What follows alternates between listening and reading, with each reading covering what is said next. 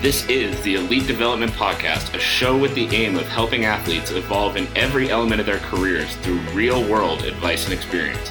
I'm your host, Kenny Dussault. I'm a strength and conditioning coach in Calgary, Alberta, with a singular focus on building better athletes. And now, let's get to the episode. Thank you all for tuning in again to another episode of the Elite Development Podcast. My guest today is Leland Mack. Leland has been a scout with the Prince George Cougars since 2019. Prior to that, he was scouting for the Seattle Thunderbirds starting in 2007. He's also been a coach at the Burnaby Winter Club Academy since 2013. He has coached Major Midget with the Greater Vancouver Canadians and Vancouver Northwest Giants, as well as coaching Team BC at the WHL Cup, twice as an assistant coach and once as the head coach in 2015. Leland, thanks for being here, man. Appreciate the time. Yeah, it's awesome. It's awesome to be on the podcast. So just to start off, I'd like to start with, what kind of kid were you growing up? Like, did you always sort of see yourself getting into scouting and coaching, or like, were you more on the track of being an athlete? How did that kind of play out for you? I guess I was an old-fashioned athlete in the sense that I played lots of sports. For me, the biggest part of my love for hockey began, I grew up in Calgary, and the biggest love for hockey came in two different places. One, I grew up in the Northwest Calgary on a street called Bowness Road. And it just so happened that it was a regular suburb street, but it was twice the size of the rest of the normal suburb street. So it was unreal for street hockey, like unreal. So every month of the year, I'd play street hockey out in front of that. And that's where definitely a love of the sport of hockey began. And my grandpa also had a rink in his backyard. And every Sunday with the family, we would play. So those two places definitely gave me my love for hockey and sports. But I mean, I was a guy that as soon as hockey season ended, boom, it was right into baseball, and it was right into football and golf and everything. And I love that. And that's where definitely a love for sport began for me. Well, I love that because, I think the love for sport a lot of the time should outweigh the love for a specific sport as a kid. Like there are so many kids now that specialize right from day one. They come out of the gate and they decide, I'm a hockey player and that's it. But to develop that sort of overall love for sport and competition, I think really helps serve people so much further in their careers, whether it ends up being in a coaching or scouting role or as an athlete down the road too. Yeah, for sure. I see it all the time in hockey where you'll take the boys off site and you'll play another sport, and you can pick out the ones that have played hockey 12 months of the year, and you can pick out the ones that do other things, right? And it's really obvious. And generally the ones that played other sports have a better grasp of just their general athletic ability. And you could really see that. And I think it really makes a difference, not just becoming a good hockey player, but in life. It's better to be well-rounded, I believe. Yeah, absolutely. And I mean, this was something I was talking about actually in a recent interview that I did. And it was just sort of the overall athleticism and how that contributes to your ability to be adaptable and be versatile as an athlete. If you know how to use your feet because you played soccer growing up, then when that pass comes and it's a little bit behind you, you've got a better ability to kind of kick it back up to your stick and, using all these different elements of overall athleticism in the sport you end up choosing. Yeah, for sure. And, eye-hand coordination with lots of different sports, baseball, just being a general athlete there. And I think, I'm losing my train of thought here. No problem. Can you edit this out or no? Oh, we're fine. Okay. I think when you're good at a bunch of sports, I'm totally losing my thought here. Can you pause me for a second? So you were just saying, the overall athleticism of being an athlete, like learning these different sports and what you can kind of take that into the sport you decide to pursue. I'm back. Okay, I got my train of thought back. So I think it's also sport specific for when you decide to specialize. Realistically for hockey, like you're hitting your peak when you're 24, 25, 26, 27. So if you know that, then you don't need to specialize when you're 12 or 10 or 8 or whatever. Some sports, maybe gymnastics, you need to start specializing when you're 10, but hockey, you don't.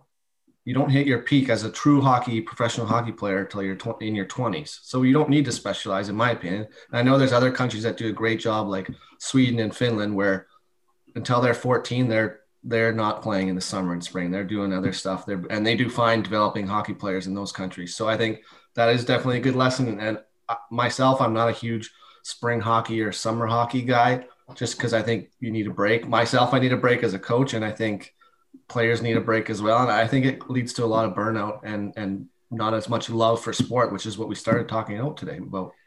Yeah, exactly. And I mean, I love that perspective because I've been a longtime believer that being a multi-sport athlete as a kid is, crucial to success later on. I remember reading something, and it was Major League Baseball stat, but something like 29 of 31 players drafted in the first round of the MLB draft were multi-sport athletes through college. Like, they weren't necessarily playing the other one at as high a level. They were playing baseball, but they weren't playing baseball 12 months of the year. They were playing baseball, but then they were playing other sports throughout, the rest of the year as well. And they did that through college and then were drafted to professional teams. And so it just sort of goes to show.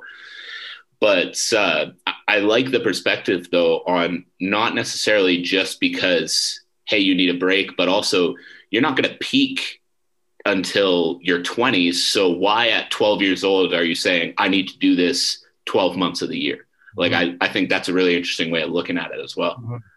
Yeah, for sure. And you know what, like, I think the same stat, there was a similar stat to that in the NFL where a bunch of the NFL players were drafted, or even college recruits, and all of them were also on the basketball team and on the baseball team and on the track team and all that stuff. And those things all work together. Like, they really, really do. And it really makes a big impact. Yeah, absolutely. I think that's a great insight because, it is a weird sort of thing we've got going in Canada now where kids think that the only way they're going to make it is if they are the one who absolutely plays the most hockey. And I'm going, yeah, it's good to be experienced, but at the same time, like, there's so many other factors that go into it that just simply being on the ice for more hours is just not the answer at all. So it's like, I'm curious to know what it's going to take for these kids and these parents to actually understand that going forward.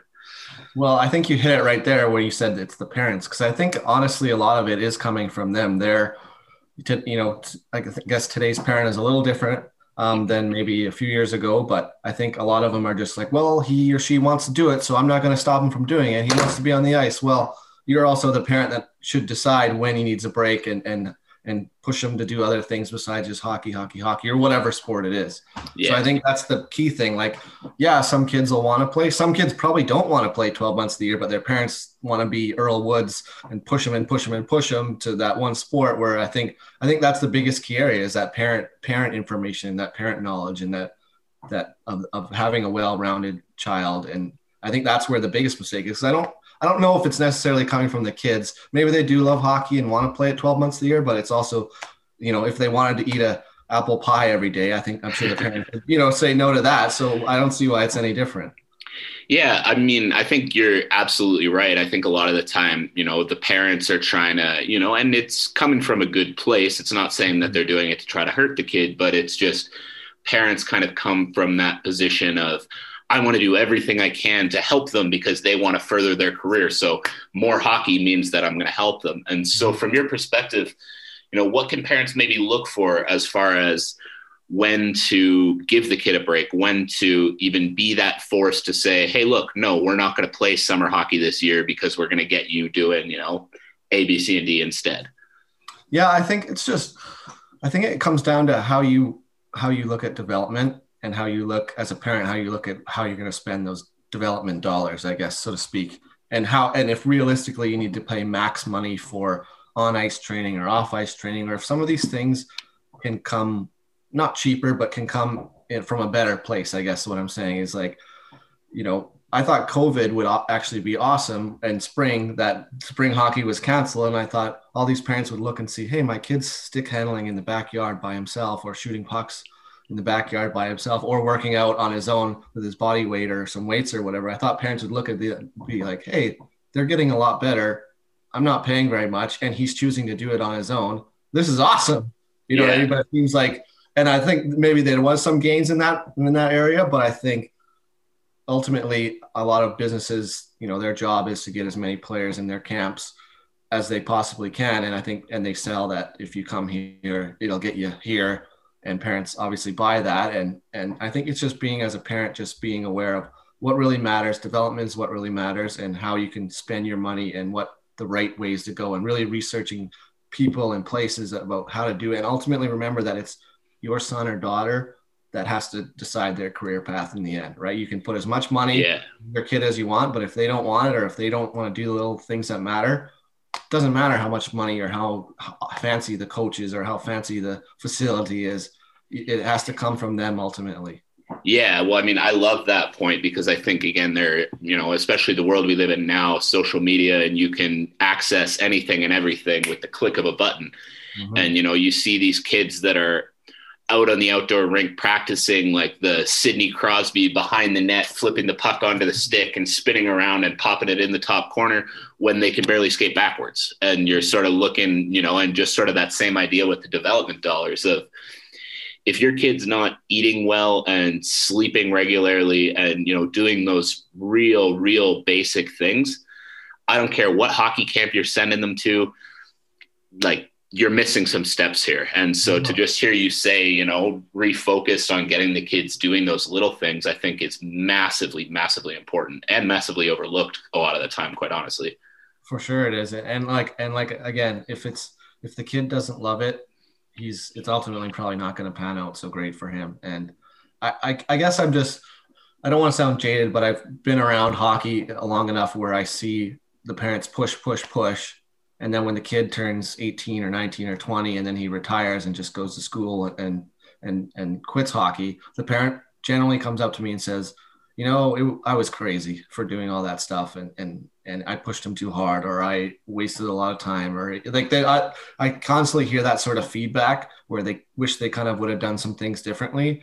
And that's where it sort of comes from for me, out of my heart, that just like, if he wants it, great, support it, but also be a parent and take it away when it needs to be taken away, but don't just let it run loose and go chasing everything you can for some dream, when the reality is it's really tough to play professional hockey. Like it's really tough to play junior hockey. Yeah. So make the whole journey about just enjoying the journey and getting better every day as much as you can.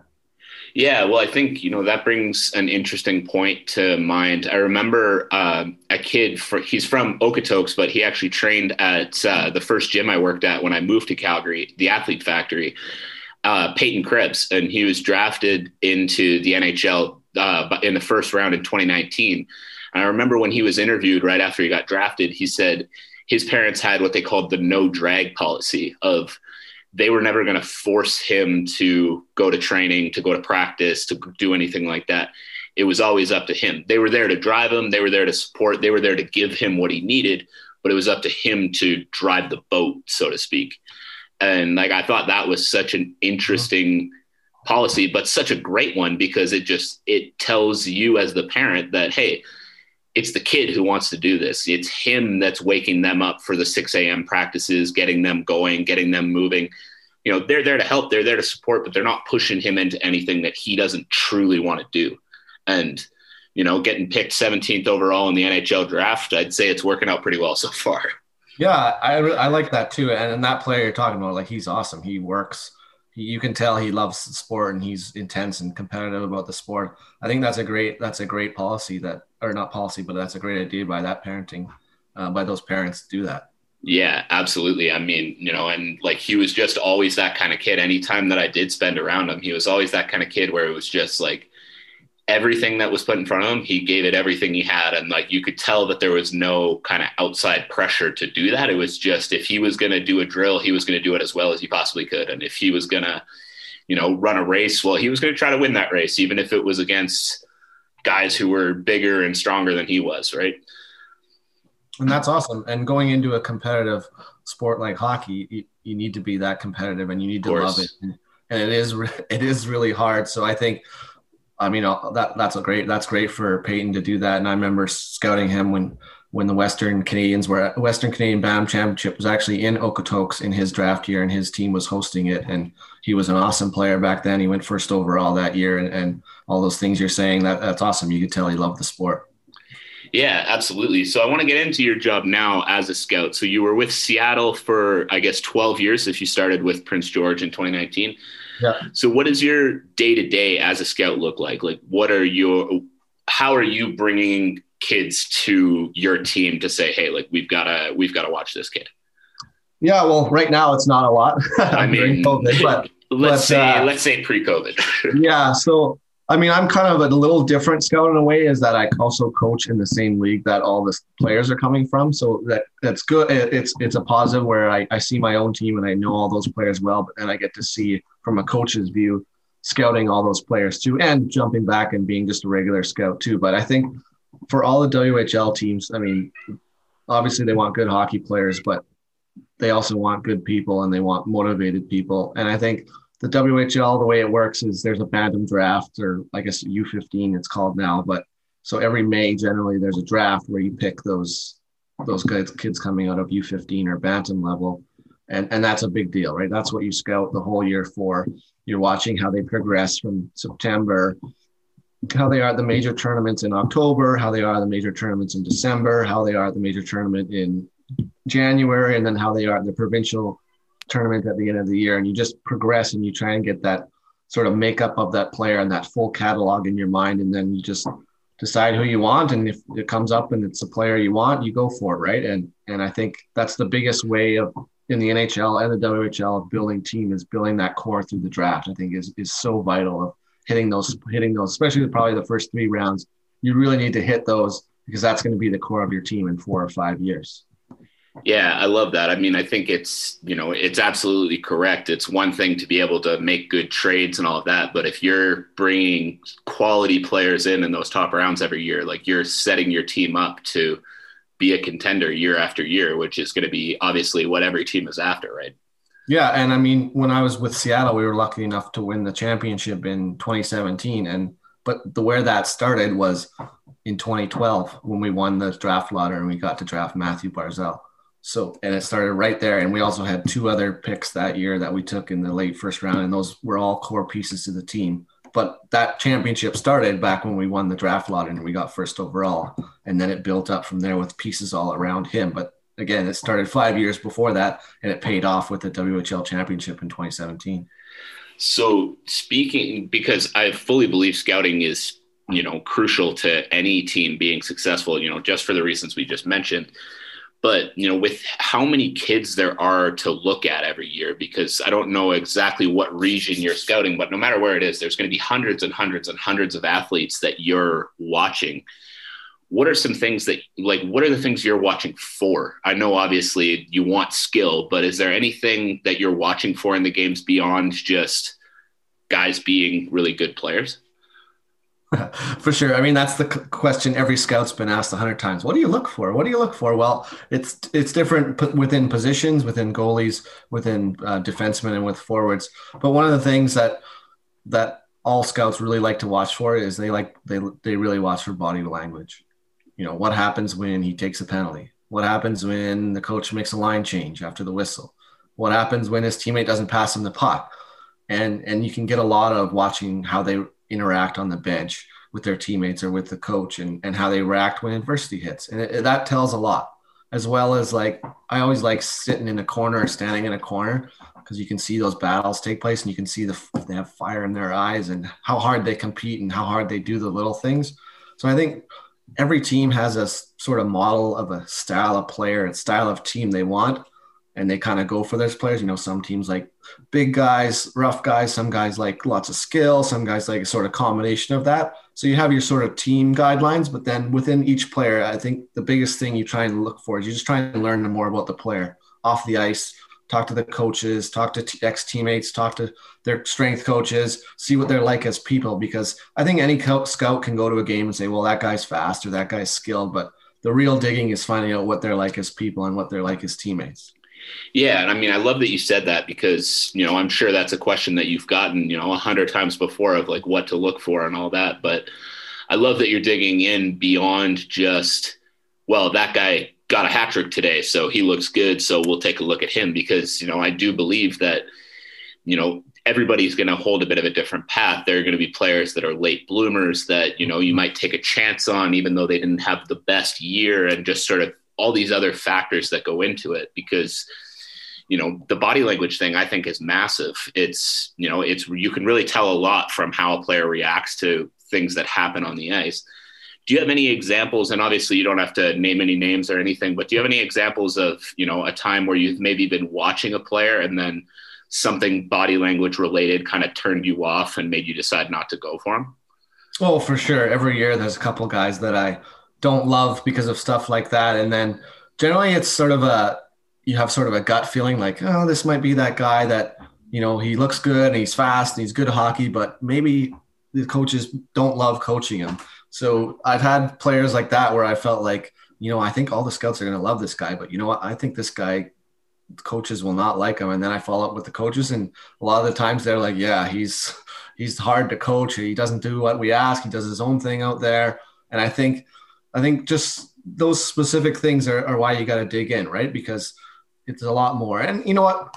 To be fair with the WHL, you are drafting 14-year-olds, so they are young and they haven't matured yet. And some of them might gain that and not be as bad when they're 17, 18, 19. For sure. I want to hope that people will grow and evolve and become better people. But I think if you only can see that little small window and you have a player that is a great kid and great teammate and you have one that's not, you're probably going to take the fair. If they're pretty close, you're going to take the one that's going to be better for your culture, for sure, I think.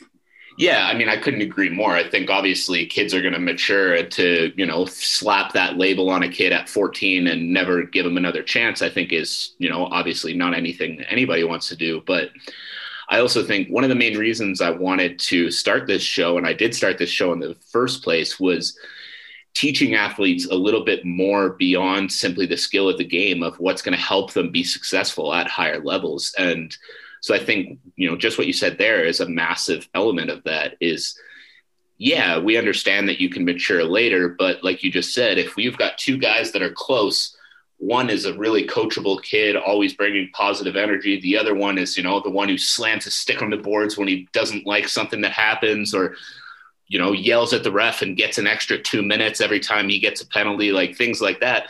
Well, it's an obvious choice who you're going to go with. So just these little things for kids to understand, hey, when I do that, there might be a scout here. That scout might be watching for exactly how I'm going to react to this. Maybe calm down, I think is a pretty valuable lesson that they can and should be learning early. For sure. And if you don't have that mental discipline to handle adversity, to me as a coach or a scout, that means that in a big game, when something bad happens, you might take a bad penalty or make a bad play, right? That those things transfer to that. And in, of course, hockey, you take a bad penalty, that might cost your team the game right there. So I think those things matter, right? That mental ability to shake things off. Bad things happen to all of us, and it's okay to be mad for a second, but then let's move on. Let's get focused on the next shift. Yeah, absolutely. So for any kid maybe that's listening to this right now that is realizing as we're talking that, oh, maybe I'm not the best at keeping my emotions in check when I'm on the ice. Obviously it's easier said than done. It's one thing for us to sit here and say, you've got to be able to shake it off. But if you are that emotional kid who kind of wears their heart on their sleeve, it is tough to swallow those emotions when they come up. Do you have any advice, any thoughts on things kids can do to work on that habit to make sure that, if they're realizing now they have a problem, that they could start to change it? Yeah, for sure. And this is what I tell players and parents all the time. You know what? Everyone's got a strength coach. Everyone's got a skating coach. Everyone's got a skills coach, but not many of them really work on that mental game. And I believe if you really bear down and really, whether it's sports psychologists, there's a lot of good books out there. There's a lot of good podcasts out there. There's a lot of good information out there where if you spent an off season or even an in season really focusing on that mental game, I think it's an area where you could make the most gains, because if everything's even, everyone's got a strength coach, everyone's got power skating, everyone's got all that stuff, but not everyone really works on their mental game. And if they did, I think that would really, you'd find the most gains working on that psychology, that mental game. Like I said, there's lots of books out there and there's lots of meditation and breathing and all that sort of stuff that I think can make the biggest difference for especially young athletes moving forward. So my biggest advice for parents would be, you're putting all the money into all that and all those other things, maybe consider putting some money or some time or doing some research into that mental game, because I think that could make the biggest difference for your sons or daughters. Man, I love that you're saying that, because I couldn't agree more. I think it's something that gets extremely overlooked. And just as a bit of a shameless plug, if you look at episode 31 and 33 of this podcast, In episode 31, he's another strength coach, but he talks a lot about meditation and mental performance and how that can affect you from day to day. And episode 33 is a world-renowned mental performance coach, Dave Niethe from New Zealand. And he gives a lot of really good insight into things that kids can do on their own as well to improve that aspect of their sporting career. So anybody listening, go check those ones out as soon as you're done this one too. And so during that process, obviously we've talked a little bit about, the scouting and how you can, things that might kind of turn you off if you're looking at a player that's, like body language wise, things that they could do that might turn you away from looking at them. And how about in the other way around? Maybe if you've got a kid who's, not so flashy, not standing out in the skill department, is there things that players can do that maybe aren't those first line guys that will get the attention of you or your scouting staff? Well, I think you have to just trust and be who you are as far as a player goes, because I like to say you have to trust that scouts know what they're saying too, right? Like if you're a parent or a player and you think, well, I didn't score a hat trick today, the scouts aren't going to notice me. I'd say on behalf of scouts, that's pretty insulting, that the scouts are pretty limited brained as far as scouting goes. If there's a player out there that is always out there in the big moments of the game defensively, whether it's taking a face off or de-pairing, playing against the other team's top line or shutting them down every time, like I got to think that most scouts will notice those things as well. If it was just based on stats, then I don't think scouts would bother going to games. You know what I mean? Yeah. There's a reason why we go to the games, because we're not just watching for the leading scorer and then ticking them and then everyone else is no good. I think as a player, you got to trust that, hey, I don't need to go end to end every time. And if I play good defense and win a bunch of face-offs and block some shots and kill penalties, that's going to be noticed too, because those are things that winning teams do, and winning teams have players that do those sorts of things. So I would say if you're not a flashy player, that's okay. There's a lot of not flashy players in the NHL that are making millions of dollars and winning Stanley Cups. Yeah, I mean, I love that you're saying that too, because I think it is easy, especially like you said, you're looking at 14-year-old kids. In that 14-year-old mind, it can be very easy to look and say, well, they're only going to notice, the things that everybody notices. So I've got to try to be that guy. I've got to try to, make the fancy play or do this or do that. And they can almost perform themselves into not getting looked at by trying to do too much. And as a result, they're making fundamental mistakes that now you're looking and going, ooh, maybe that kid isn't quite as good as I thought he was.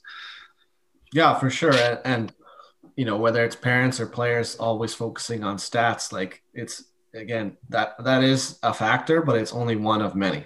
You know what I mean? It's only one of many. Like every team needs a second line center. Every team needs a third line center. Every team needs a shutdown defenseman. And ultimately hockey's a team sport. So if you're a selfish individual player, again, that's a culture thing where you're not going to want those guys on your team. You're really not. Yeah, exactly. So I think it's great hearing that straight from, someone who's in the position of bringing kids in to get an opportunity in the WHL, because, it's one thing for me to say it. It's one thing for their coaches to say it. It's a whole other thing to hear it straight from one of the people that's going to be giving those kids those opportunities. So I appreciate that insight quite a lot. Yeah, and for sure. And for some players, they don't get drafted in May in their bantam year. And I think it's around 25% of the WHL is players that weren't drafted. So that's another great lesson that, you don't get drafted, okay, be sad for a day or two, and then get to work, and your 15-year-old year and your 16-year-old year just get better. Not everyone's their best player when they're 14 in May at the Bantam draft. You know what I mean? Like you need to have a long-term goal, and if you play good, scouts will notice. I always say this, like people will say, well, I don't get enough exposure. Yeah, you do. Anyone playing Bantam hockey, it's seen by a scout. And if you're a really good player and you're playing in none of it, people will find out about you. If you're playing in Yellowknife, like I always say with Seattle, one year we drafted a player in the 5th round from Williams Lake. Well, I'm sure people would say, well, if I'm playing Williams Lake, I'll never get seen. Well, we drafted him. And a bunch of players get drafted. If they're good players, you'll get seen. Don't worry about exposure. If you're good, you're gonna be seen eventually. Don't worry about that. I love that, because I think another thing that, I wanted to address with you today is so often when you're dealing with these kids at this age, I know, in my own experiences, and I've talked to countless coaches, whether sport coaches or strength coaches like myself, that run into, a kid doesn't make the team that he wants to make. And instead of, okay, well, I've got to work on, these 3 things if I'm going to give myself a chance next year, the first instinct is, well, that coach doesn't know what he's talking about. Or, well, I didn't make it, but I should have made it over this guy. Or, oh, he picked that kid because of this or because of that, and he should have picked me. If you're talking to one of those 14-year-old kids right now that you kind of notice is trending along that route of, making excuses and all of that, what would be your advice to kind of get them out of that loop and make them realize that, hey, if you're not getting picked, there's something you can do to improve that. It's not because of where you live. It's not because of, this player or that player. There's something that you need to focus on. Yeah. I mean, you hit it right there.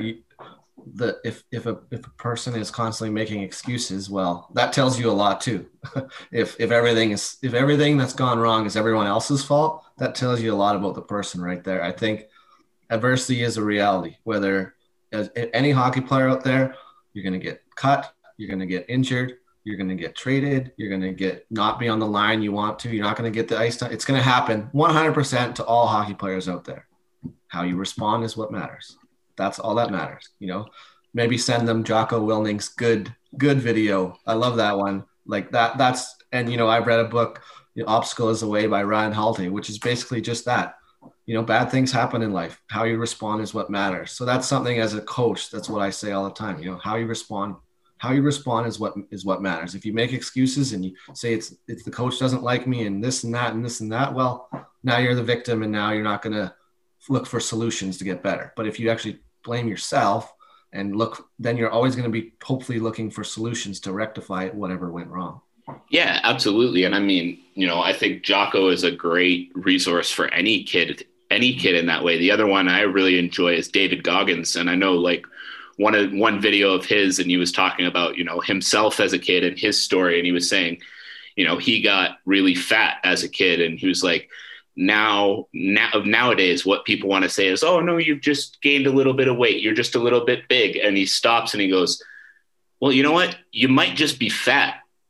And then you got to face that, and then you can fix it. And it just it cracked me up because it was so blunt, but it was so true. It was like, instead of kind of trying to skirt around the problem, you might just say, hey, I didn't make the team because I wasn't fast and I got beat too often. So if I'm going to make the team next year, it's, you're not going to make the team next year by saying, well, the coach is stupid. You're going to make the team next year by going, okay, if I can put time and effort and work into fixing my foot speed and fixing my, transitions and change of direction, well, I'm going to put myself in a better position and then I might make it. For sure. And I always say that's the world you should try and live in, instead of living in the world of excuses and I got to do this and that. This is for parents as well as players. I always tell them, it's 98% get better at that sport. 2% might be getting an agent or going this place or that place, but the majority of it, man, just get better. Live in that world. Live in the world of I need to get better, improve myself. And if you live in that world, the results will be what the process you put into it was. Yeah. And, coming from, my position, because I know that was absolutely me as a kid. Like looking back, I can think of countless times where, I didn't make a team or I didn't, get something that I wanted. And my immediate reactions were right to everybody else's fault instead of my own fault. And, it was an extremely difficult realization to come to as well that, hey, it's not because of all these other factors. You're just not good enough. So if you want something, work harder at it, get better at it, and it'll come. What would your thought be or your advice be for kids that are maybe in that loop to get them out of that loop? And, because it is easy to sort of say it, but it's a lot harder to actually make those changes in your own life. I think just push them. Maybe it's an exercise to say, okay, you got cut or you got injured or whatever it was. Tell me what is a pro to this. What would be a positive of this event happening? And they might be like, well, nothing. But then if you keep pushing them on it, they might be, well, now I have a lot more time to really work on this, and this. Or maybe if I made that team, I was going to be on the bottom end and not a leader. And now I'm on this other team and I'm one of the top players on the team and I'm a leader on the team, so I can really grow those skills. Like there'll always be a positive if you look for it and then you just focus on that. Would be my biggest advice, right? If you just live in the world, well, oh, this isn't fair and I got screwed. Well, that's the world you're going to always live in. But if you say, what is the positive or positives I can take out of the situation, I think that would be a quality exercise for a person in that position to do, is make them really have to write down, well, these are 2 positives out of this situation that I could take, and then just attack those. I love that, because also not sort of settling when they go, nothing's positive, like pushing them a little further and saying, no, there are positive things here, like actually and make them say it. Because I think one mistake that I've probably made a few times in my own coaching career is trying to have that conversation, but trying to just tell the person the positives instead of making them come to those realizations that, there's more to it than, like, the positives are there, but if they don't see the positives, doesn't matter how often I say it, they've got to see it themselves too. For sure. Yeah, for sure. And like you said, it would be tough at times, but I think if you could change your mindset and evolve your mindset to, hey, like nothing's going to stop me. And anything, even if bad happens, I'm going to find the positive. Then that's a great mindset to be in hockey or any sport or just life. Yeah, I couldn't agree more. So we've hit really well, I think, on, what kids can do coming into a WHL draft year, of just really focusing on themselves, their own game, and continuing to play as well as they can possibly play. And then trusting in the process that, if you're good enough, you are going to get seen.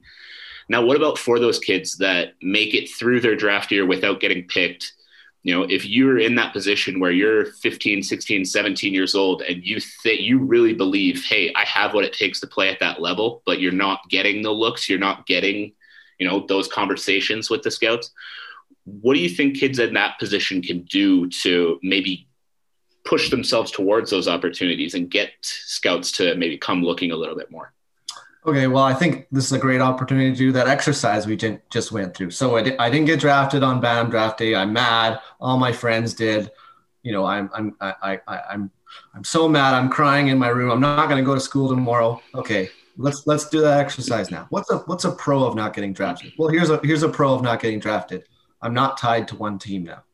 And if I get better at now the WHL has just given me a gift of motivation of we don't think you're good enough. So they've just given you a gift of straight motivation for your future. We don't think you're good enough. Prove us wrong.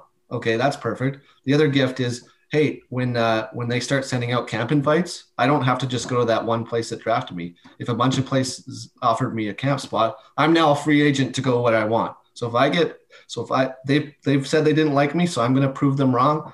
And now I'm a free agent. So once they start realizing the gains and development I've had in my game, guess what? I might be able to choose now where I get to play. So we just did our own exercise there. And I think it's the same thing, right? If you didn't get drafted, that doesn't mean that other teams didn't talk about you. It doesn't mean that other teams didn't like you. It just means that they only had so many picks and they only have 50 players on every team's list.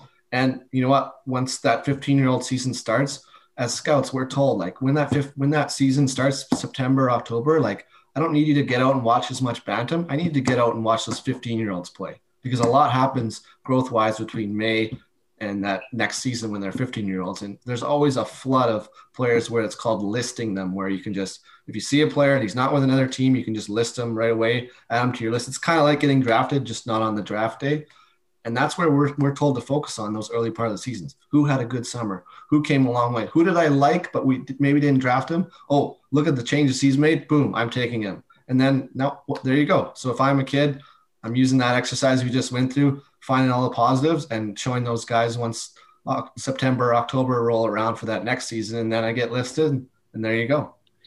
Yeah, because I can definitely think of a few kids that I work with myself that, that draft year went through and, they didn't get picked. And I can see the motivation fade a little bit, but then I've seen it go the other way as well, where, that year goes through, they don't get picked. And then you could see the fire in their eyes when the off season starts. It's, what, I didn't get picked this year. Like, it's not over. Let's go. And like, just whenever I see that fire, like, that's when I know, okay, we've got a kid who's ready to go somewhere. For sure. And there's lots of players that get drafted high and they're no longer a prospect when they're 16, 17 years old because they haven't gotten any better or the scouts just got it wrong. So it goes both ways on that one too, right? So yeah, sure. It's cool getting drafted when you're 14, but no one's hockey career is made in one day in May when they're 14 years old. Like I never want to see a player or parent say, you know what, the best day of my hockey career was when I was 14 years old and got drafted. That shouldn't be the highlight of anyone's career. It should be everything that happens after that. I love that you said that too, because I think it is very easy to get caught up in those big moments. And, I've said it already, but especially in the world today where, you're watching that WHL draft unfold and you're seeing all the picks come through on your Instagram feed or whatever else it might be. There's that motivation of seeing your name come through on that team's feed and, those thousands of likes that go along with it. But that's a very short-term thing compared to what your career can be, right? Like it's easy to get caught up in the excitement of that. But if that's where your career is going to peak, is seeing your name come through on, the Prince George Cougars Instagram account to say that you've been drafted, like there's a lot more to it after that as well. Yeah, 100%, like it's whether you got drafted or didn't get drafted, it shouldn't change. Now you're still just because you got drafted doesn't mean you're on the team. Doesn't mean you made it. It just means that if you did get drafted, that means, well, that's where you're going for training camp in a couple months. That's what it means. It doesn't mean you're promised, guaranteed anything. And that should be your mindset too, is, hey, you know what? I got drafted by Prince George Cougars. Okay, well, I know where I'm going to be going in the end of August for training camp. I'm going to Prince George. I think that's a really great perspective as well. It's like, you're not looking at it as, okay, I am a Prince George Cougar. You're looking at it saying, this is where I'm going to go for training camp and let's see where it takes us. Exactly. Opportunity. What are you going to do with it? Yeah, absolutely. And I mean, I think that's a huge part too, right? Is focusing on the actual process of what you're doing today, what you're doing tomorrow, not necessarily, okay, I'm going to have a 5-year career in Prince George, but okay, you've got your vision of what you want your WHL years to look like and where you want it to lead you. But what do you need to do today to make that 5 years possible? What do you need to do tomorrow to make that 5 years possible, and focus in on that instead of focusing in on the stuff that far in the future? For sure. And I think that's where slip with some players happens is not focusing on every day. You know what I mean? And it's not every day that you have to be training or working out, but every day you need to do something, even if it's rest, even if it's sleep, even if it's meditating, even if it's going for a walk, even if it's going golfing. Like every day you need to do something to help yourself, whether it's hockey player as a person. I think you hit it on the head there, right? Like some players get drafted and think, okay, well, I've made it. Like, oh, I don't need to skate today. I don't need to train today. And then all of a sudden they're, whoa, why is this guy way better than me now? Well, yeah, because you didn't focus every day. And that's something as a coach, like at Burnaby Winter Club Academy, we really try and push is like, let's get better every day. Like, even if it's 1%, like, let's get better every day. And the people and players that I've been lucky enough to coach that are like that are generally the ones that have made it through to pro hockey, and that's why they weren't thinking they've already made it and they didn't have to put in the work. They knew they had to put in a little bit of work every day, and that goes a long, long way. Yeah, well, I mean, that's, I think my favorite thing that we've talked about so far is just that idea, again, of getting a little bit better every day because, like you said, there's going to be kids that come in the first round, super high draft picks and think, okay, I'm the man, I got picked 5th overall, like go me. And then there's going to be that 7th round pick or that undrafted kid that got an invite to camp that realizes, hey, this might be do or die for me. Like I need to go in and perform. And if they're the one putting the time and the effort in every single day when you're, kind of being lazy, taking days off when you're not feeling it, well, that 7th round kid might come into camp and walk right through you. And now all of a sudden he's on the team, you're not, and you're sitting there going, but I was picked 5th overall. Like why am I not going any further? Yeah. And it's junior hockey is a performance-based world where it doesn't matter if the coach or GM said that you're going to play second line or whatever. If you're no good, you're not playing second line. Yeah. And it goes the other way too. If the coach said, hey, you're going to come in, you're going to be on the 4th line. Well, if you play awesome, he or she's not going to, okay, well, I told you you're 4th line, so you're going to stay. No, you're playing awesome. Guess what? You're moving up the ranks there. And that's, again, that's the world we should want to live in as a player and as a parent with a young athlete is, you know what, like earn it, whatever you got, earn it. And you got to hope that you earn it. those coaches are going to recognize that and appreciate you for that. And I think that's just try and live in that world and live in that world only. Yeah, absolutely. So for those kids, whether they're in the year that they're going to be coming into the Bantam draft, or whether they've gone through and they haven't been picked, or even those who have gone through and have been picked, I love what you said about getting that 1% better every day, because I think that is absolutely crucial. But one thing that I know I like to try to enforce with athletes as well is that the rest and all of those other elements, other than simply the training and the good nutrition and sleep, those are all part of that grind. Those are all part of that improving every day. So if you were talking to a kid right now and trying to help them understand that process a little better, what would go into helping a kid plan their week out to make sure that, every single day I'm doing at least one thing to improve. I'm doing one thing to, push me that step closer towards goals. Well, I think it would just be having a real solid plan. I would think you'd want to first know what your strengths and weaknesses are. Technically as a hockey player and maybe physically and as your body goes, and try and attack all those things you're weak at. That's kind of how I coach is you might be a fast skater, but you might not be the best defensive player. So I'm going to focus on your defensive game to make you the most complete player. Because in my mind, there's some sort of specialty players out there in hockey that make it and are good players, but the players you win with are those all around guys. So as a hockey player in training, I'm going to plan and I'm going to try and go head to head with whatever some of my weaknesses are, whether it's quickness, my shot, my strength, and really try and make that a key point. And then with the other stuff, knowing that it's not about just throwing ropes every day and 24 hours a day and no plan B and all that stuff. It's about being an athlete, which means rest is huge, which means diet is huge, which means the mind is huge. It's about just connecting all those dots together in one and really just developing as a player and a person. And I think, we keep hitting it on the head. That's what it's about. It's not about what agent you have. It's not about what camp you go to or how much money you spend on this guy or that guy or academy you go to or not academy you go to. It's not about that. It's about you.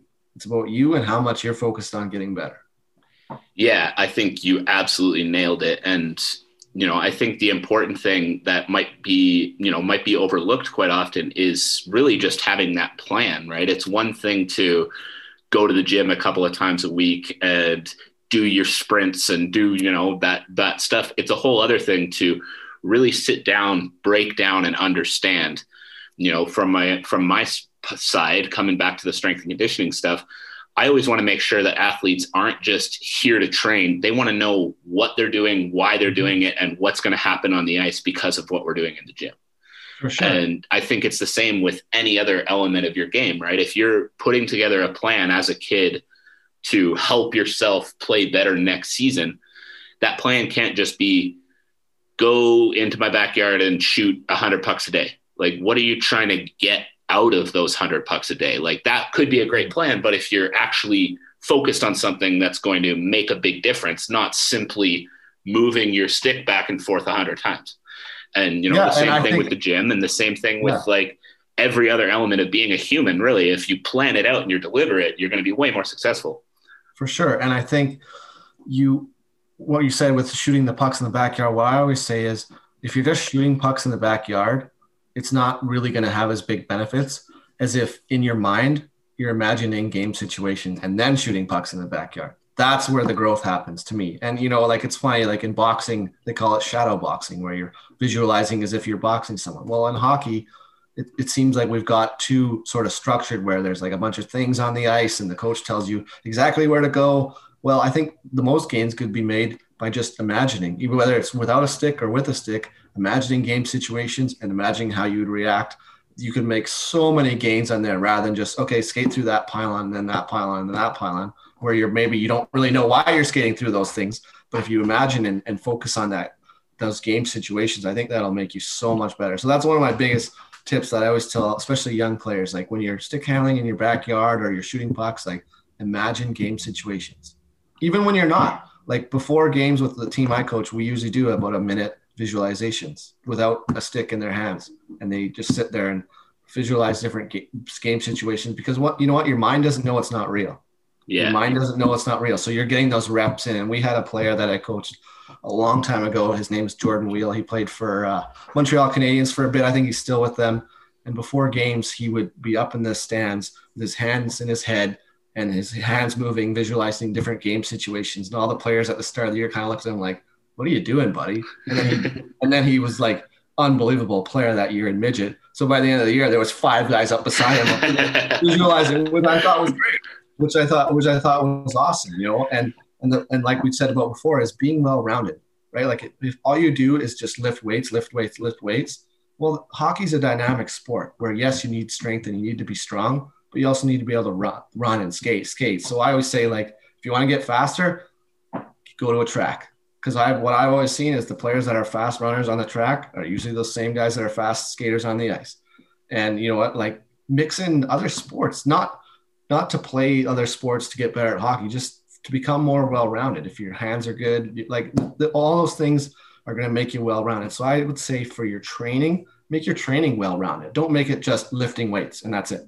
Make it lifting weights, cardio, getting out on my bike and riding, getting out on the track and running, maybe boxing, maybe golfing. Like, all those things will make you more well-rounded, which will help you become a better player in person. Absolutely. And I mean, you know, from the training side, the one thing that I'd even add on is make sure that whatever sessions, whatever training you are doing, that there's a purpose to it. Like, for myself as a strength and conditioning coach, you know, I've always been a big believer that if an athlete points to anything in a program and says, why are we doing this? And I can't answer, I'm not doing my job well, whether or not that exercise is being done well. But if I can't tell you why you're doing it, then why are you doing it? And, you know, I see it so much that, you know, certain strength coaches, and, you know, not naming any names in particular, but I see it so often in our field where, you know, they just sort of write a workout up on the board for the day and every player in the group is just doing that. And I'm going, you know, you've got 12 different guys that play 12 different positions in 12 different leagues with 12 different body types doing the exact same thing. And you really think that you're training effectively? Like, you're not taking any kind of look at what does this guy need versus what this guy needs. It's just, hey, everybody, go do 4 sets of that, 5 sets of that, and then a little bit of running over there.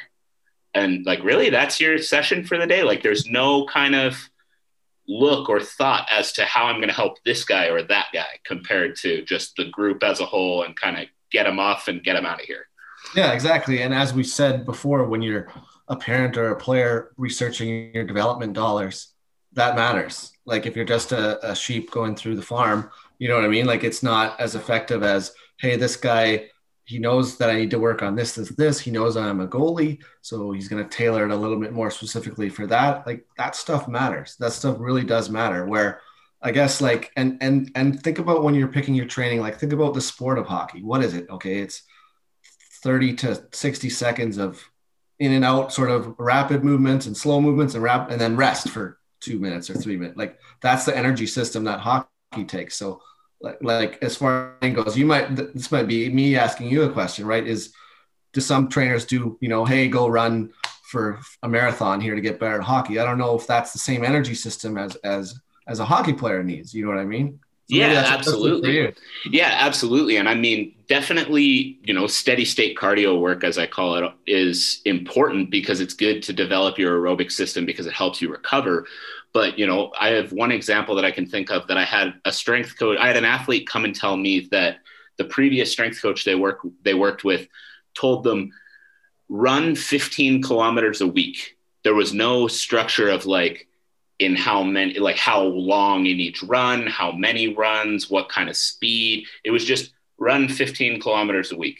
And I'm going, like, you just pulled a number out of your ass and said, go do this. Like, there is no rhyme or reason. There was no like, oh, we're going to do 3 45-minute sessions because you need to work on your aerobic conditioning. It was just run 15 kilometers a week. I'm going, like, there was no thought in that. So, you know, that more long distance cardio stuff is definitely important. It's definitely effective, but it needs to be planned into the week. You can't just sort of say, okay, go do this. Like, it's got to be some thought as to how we're going to progress it, how it's going to lead through the summer, and what it's actually there to help you with when you come into your next season too. Yeah, exactly. And that's good to hear, because like you said, from my experience with certain strength coaches is they all think their way is the only way and all the other coaches don't know what they're talking about. So it might be tough for some players, and maybe that's why some players are constantly switching strength coaches and don't have that sort of stability. Is one guy says that they should only be doing sprints and one guy says that they only should be doing weights, and I think it's might be tough out there with different things. But I think my advice for that would be just think about the sport of hockey. Think about what a game feels like and what sort of important areas of your energy systems and strength systems you need. And luckily, hockey is very dynamic. Sometimes you're in a strength situation, sometimes you're in a sprint situation, which is great. So guess what? You got to do both those things. Yeah. And I mean, my best advice for that is if you're an athlete right now and you're talking to a strength coach who says it has to be done exactly this way all the time and nobody else knows what they're talking about, turn around, walk out the door, and run far, far away. Every athlete's different. Every athlete needs different things. And if your coach isn't evolving and looking at you and they're not trying to get better along with you, you're with the wrong coach. 100%. Period. Mm-hmm. I know that I've dealt with a lot of similar stuff in my career. And there's definitely things that I come across that, on the surface, I'm kind of looking at going, I have no idea why you're doing that. But if I can sit down with you and you can explain, well, we're working on this because it's going to do A, B, C, and D, awesome. But if you're just sort of saying, oh, it's because it's a hard workout, you don't know what you're doing. Yeah. But I think there it's ask the questions. Right? Absolutely. I always ask strength coaches, like a lot of them loved putting out that like foot ladder thing that like feed. And I asked them like, well, I've never seen a player in a game go take little itty bitty steps all over the ice. So maybe I'm wrong, but explain to me how doing little quick steps on a foot ladder, how that transitions to skating on the ice. Right. And then just think about the answer if it makes sense or not. Exactly. And I mean, I think for any kids, because that's something that, even in my own career, I don't see happen nearly as much as I'd like to, is kids actually asking questions about, why are we doing this, or why are we doing that, or how's that going to help me on the ice? Because the second you ask me that question, to me, all that says is, hey, I want to get better and I want to know how this is going to do it. And so if you want to know, trust that you've thought about this before you made this plan. Also right? that you should be able to say, hey guys, we're doing this drill and this is for this situation in a game and getting better at this. Oh, okay, yeah, got it. Rather than just do this, do that, do this, do that. Like, I think both sides of it, you need to think about it as a strength coach or whatever coach, that you're thinking about game situations, you're thinking about areas of improvement, and everything is tailored for that. And as a kid, I think you should be doing the same, thinking, why are we doing this? Like, and ask this question. And if the coach knows the answer and it makes sense, then you're in the right spot. Yeah, absolutely. And I mean, I know for, the example you brought up, the agility ladders, I see those all the time too, a little bit less now than I used to. But, the other issue is just like you said before with the hockey drills of, skate through that pylon, then skate through that pylon, then take a shot. It's like, well, you're not really putting yourself into anything game related. And, the same with those agility ladders. It's great to be able to move your feet fast, but after a certain point, all you're doing is memorizing a pattern. My feet go here, then my feet go there, then my feet go here, then my feet go there. And that's just not how hockey or any other sport works. It's not just a series of patterns through a game. Like, it's unpredictable. You got to be able to adapt and move with the game, not move in an exact specified pattern. Exactly. And I think, and maybe you can elaborate on this, but a lot of hockey as well is played on one foot. Yeah. So as a trainer, like, how much do you, or how important do you find doing one-legged type exercises is? I find it extremely important, but again, it's going to be very dependent on the athlete, because I have a lot of kids that come in that, right off the start, they could barely balance on one foot. So if I said just stand on one foot and hold it, they'd have trouble doing that. So if they have trouble doing that, well, I'm not going to load up single leg squats or, massive explosive jumps on one leg until I know that they're actually competent being able to balance in those positions. Right. But absolutely, in my opinion, if you're not comfortable being on one leg and you can't move explosively off of one leg, you're going to struggle when you hit the ice. There's no doubt about it. For sure. Looks like I'm doing the interview now. I love when there's a little back and forth like that too, though. Because I think, more than anything, with these interviews, what I want to do is get these kinds of things across to kids, be able to make sure that any athlete going through an athletic career can look back at 40, 50 years old and say, I did everything I could, and I know that I did everything I could. And little things like asking those questions and talking about that stuff, whether it's from the practice perspective while you're on the ice or the strength and conditioning perspective, like that's part of it. It's not just going and doing the workouts. It's knowing that you're training with the right guy who's got your best interest in mind, who's going to put the right training in front of you for you to make the most of it. For sure. And ultimately you don't want to end up somewhere where you realize you left something to chance. You don't want to go and not make it and be told it's because of this. And you think, I knew that. Like I thought that I was just talented enough. So I didn't work on everything else I knew I needed to work on. Just do as much. So you've left nothing to chance. Don't leave anything to chance. I think that's a great way to look at it. And, we'll wrap up here very, very soon, but I think we've touched on a lot of really important things for kids to begin that process and, look at how they're developing through their careers. But for a kid who's maybe listening to this and has been in the position where they've kind of felt, well, I'm just talented enough. Like I'm getting by on what I can do already. What would be your best advice at a place to start along that extra development? Like, what are the habits that you think they really need to have in check, whether they're moving into juniors, moving into the pros, whatever it might be? Well, I think talent is great and talent will get you far. But once you jump into that junior level, especially if you're a younger player, a 16 or 17-year-old, the coach needs to know that he can trust you defensively. So maybe in minor hockey, you did whatever you want and didn't try defensively. But going to that level and then definitely going to pro, if you're not a solid defensive player, man, like the coach, you might get cut because goals are wins. So, and goals against are losses. And the way the coach thinks is I need wins because I need to keep my job and I love winning and the ownership wants me to win. So if you're not doing the little things that matter defensively, whether it's getting the puck out, playing good defensive zone coverage, it's going to be tough unless you're as talented as Connor McDavid. You know what I mean? So I think my best advice for those young players and the ones that have a lot of talent is round out your game and really focus on the defensive side of hockey, which is, there's a lot of skills coaches out there, but I don't think many of them are like, here, come and I'm going to teach you how to play good defensive hockey, unfortunately, right now. Yeah. And I feel like because maybe it's not flashy or sexy or that sort of thing, but then that's if you watch a game, that's what wins games. Defense still wins championships, I think, these days. Yeah, absolutely. And the other area, that we haven't touched on yet, it would be video. I think true. Whether it is the reality of today is people live in a world of little clips and little bits and bytes of maybe something that's not real.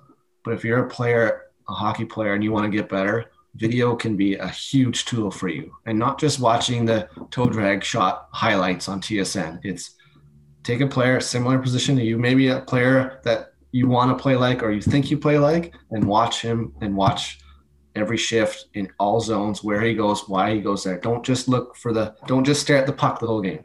Watch what that player does. And if you do that, and again, imagine yourself in that position, you can make a lot of gains with video.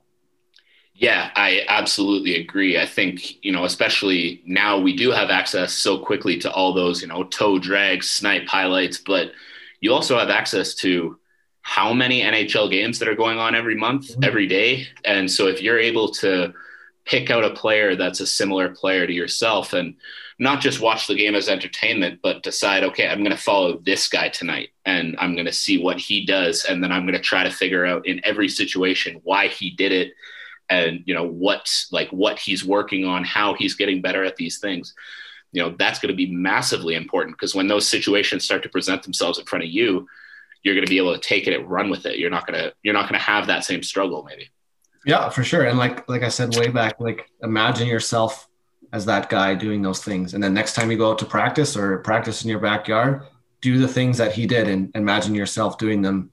And then, like you said, if you watch that player and you think, okay, I like the way he played that situation, when that situation comes in the game, you've already played it through in your head a bunch of times and you're going to do it and it's going to be successful. And guess what? you just got those reps in, and you just got better by doing nothing else other than imagining a situation, learning from it, and then adding it to sort of your brain catalog of different plays, which I think is so super valuable.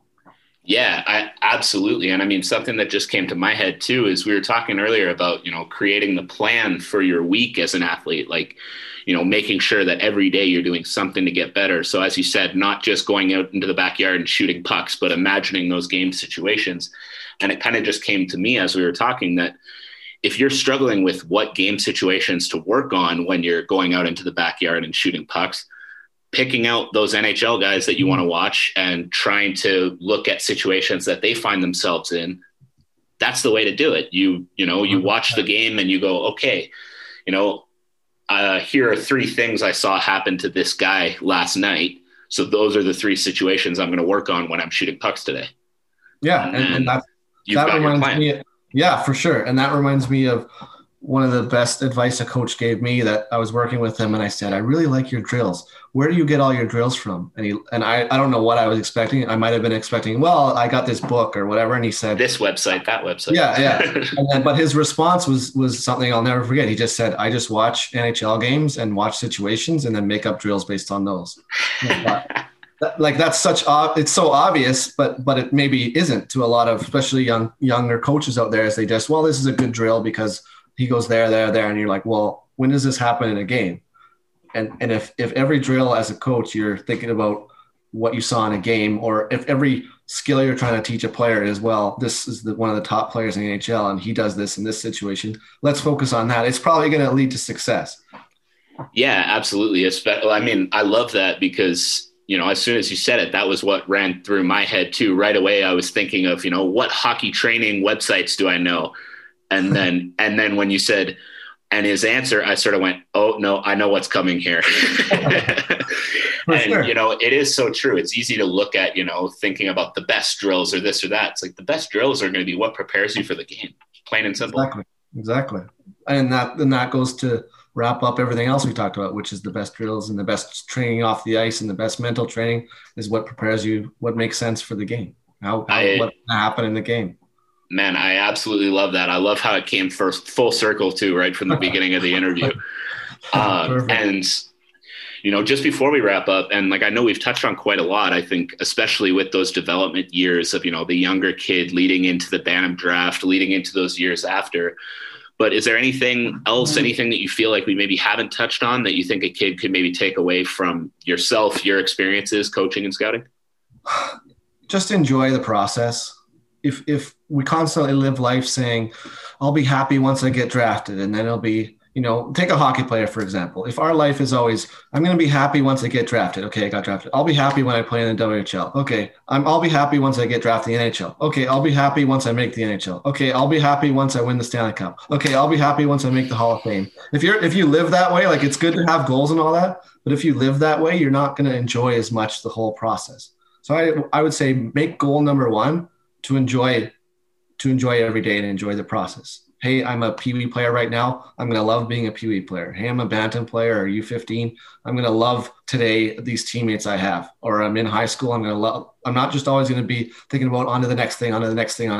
Because if you do that, you end up not enjoying the moment you're in because you're too busy reaching for the next thing. It's okay to have goals and small goals and big goals. That's great. But if you're not enjoying the process, it ultimately leaves you kind of feeling empty if you do ever reach that goal, because then you're just like, okay, well, now what? Even when you're at those ultimate goals, all you're thinking about is the next one that's coming out. For sure. Yeah, man, I think that's, such an important point as well, because I think too, if you're spending all your time focused on the next goal, you're spending all your time, now I need to make the WHL. Now I need to get drafted to the NHL. Now I need to make the NHL. Then you're not actually focusing on what's going to get you there, which is the day-to-day, the work, the play, the game, the practice. You're focused on how you're going to make it here. You're not focused on what you're doing today. And what you're doing today is actually what's going to get you drafted to the next level, what's going to help you make the NHL. For sure. And the comparison I always use that helps me is if you wanted to climb Mount Everest, you wouldn't just say, I'm going to get to Everest. I'm going to get to the top of Everest. I'm going to get to the top of Everest. Just saying that isn't going to help you get to the top of Everest. But if you say, okay, day one, we're going to make it 5 kilometers up and we're going to have a base camp there. And day 2, we're going to drill it. And day 3 and day 4 and however many days it takes. That's, to me, that's process thinking. And guess what? If you do all those things, you'll get to the top of it. Well, maybe Everest isn't a great example, but if you have a plan, that's how you get to the top, how you get there. Is all those little steps along the way is what matters. Man, I mean, I think that's such a perfect way to put it. And I mean, I look at that with any kind of routine in life, whether it's, getting in shape or whatever it is. If you're 50 pounds overweight and you look at it and you go, okay, I'm going to be shredded with a 6-pack, that's overwhelming. That's a long ways away. But if you say, okay, I'm going to get to the gym 3 times this week, and then you make 3 times a week at the gym consistent, and then you kind of take, okay, now that I've got that, I'm going to take the next step. And then all of a sudden, that shredded with a 6-pack happens, but it's not because that's what you were thinking about right from day one. And it's the same thing with a big audacious goal, like playing in the NHL. If you're 13 and you're saying, I'm going to be the next Connor McDavid, that's overwhelming. If you're 13 and you're saying, hey, I'm going to just play really good hockey right now, well, you might just become the next Connor McDavid because you're having fun every day doing it. For sure. 100%. It's just a process-based thinking rather than a result-based thinking. I love it. The process-based guys will get there. They'll chip away and they'll get there. If you're just result-based, then it's going to be too overwhelming and you won't do the little things that matter, or you're just never going to be satisfied ever in life. Man, absolutely. I couldn't agree more. I think that's such an awesome place to end this off. And especially we've just come so well full circle from the start of the interview. So Leland, thank you so much for taking the time and coming on the show. I'm really grateful you were able to come on and share, your insights and your story. And if anybody's looking to get in touch with you, whether it's about something they heard today or just, any other questions they might have for you, if you're open to it, what would be the best way for them to do that? Sure. Well, thanks again for Kenny for having me. This was awesome. I'm on Twitter it's just at Leland Mac _ as well. Instagram at Leland Mac, one word, LelandMack. And those would be the 2 best places to probably get a hold of me. Or if you go onto the Burnaby Winter Club Academy, there's a contact drop down thing there. So that as well. Fantastic. So I'll make sure to list those in the show notes too, so that anybody can get in touch with you. So thank you again so much. I really appreciate it. For anybody else out listening, this has been the Elite Development Podcast with Kenny Dussault and Leland Mack. Thank you again for tuning in to another episode of the Elite Development Podcast. If you enjoyed the episode, I would greatly appreciate if you subscribed and left a review for the show. As well, I would love to hear what your biggest takeaways were from the episode. My contact info is linked below. Send me a message and let me know what you thought. As always, I'm your host, Kenny Dussault. Thank you again, and see you next time.